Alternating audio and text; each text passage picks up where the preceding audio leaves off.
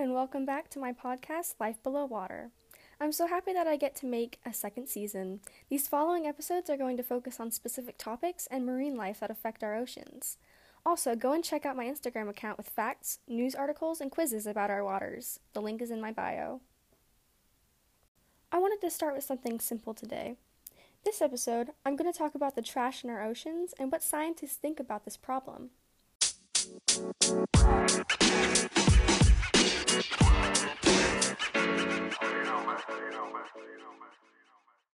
There are over 5 trillion pieces of plastic debris in our oceans, with 269,000 tons of it floating on the surface. Although scientists have known for decades about the mass of ocean debris and its consequences on marine life, the science of sea trash is young and full of mysteries. An oceanographer at the Sea Education Association in Woods Hole, Massachusetts, Kara Lavender Law, says the first piece is to understand where it is. Until scientists can learn more about where this trash is, they can't find out what damage it's really causing.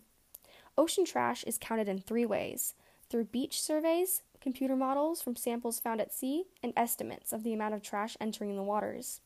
These estimates are as accurate as they can be, but it's shocking to find out just how much trash can be just one thing.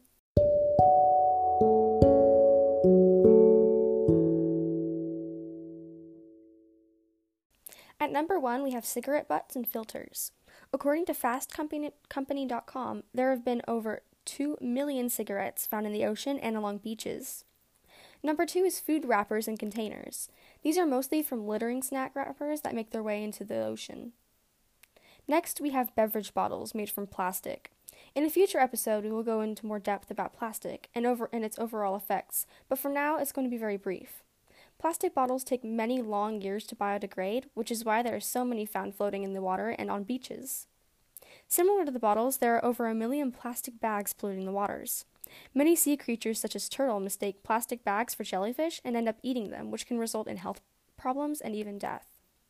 At number 5, we have bottle caps and lids. Most plastic bottles that come with lids are usually separated, and since these lids are so small, they can end up underground where they sit for years until they biodegrade. Plastic utensils come next. Whether it's a fork, cup, knife, or spoon, these utensils tend to end up eaten by marine life when they're broken up in the water. At number 7, we have plastic straws, which have been attempted at reducing. By making metal and paper straws, we continue to slowly reduce the amount of plastic. Bottles made of glass are not much as the plastic, but stay in the water for even longer. Glass takes up to 1 million years to biodegrade, which is a lot longer than most of the trash on this list. Beverage cans as well take a long time to biodegrade, but can also be recycled and broken down and used in other products. And finally, at number 10, we have paper bags. These can take up to a month to fully biodegrade, so they are not much of a threat compared to the plastic bags. Thank you so much for tuning in today for the first episode of Season 2. And coming up, the levels of the ocean and what lives there.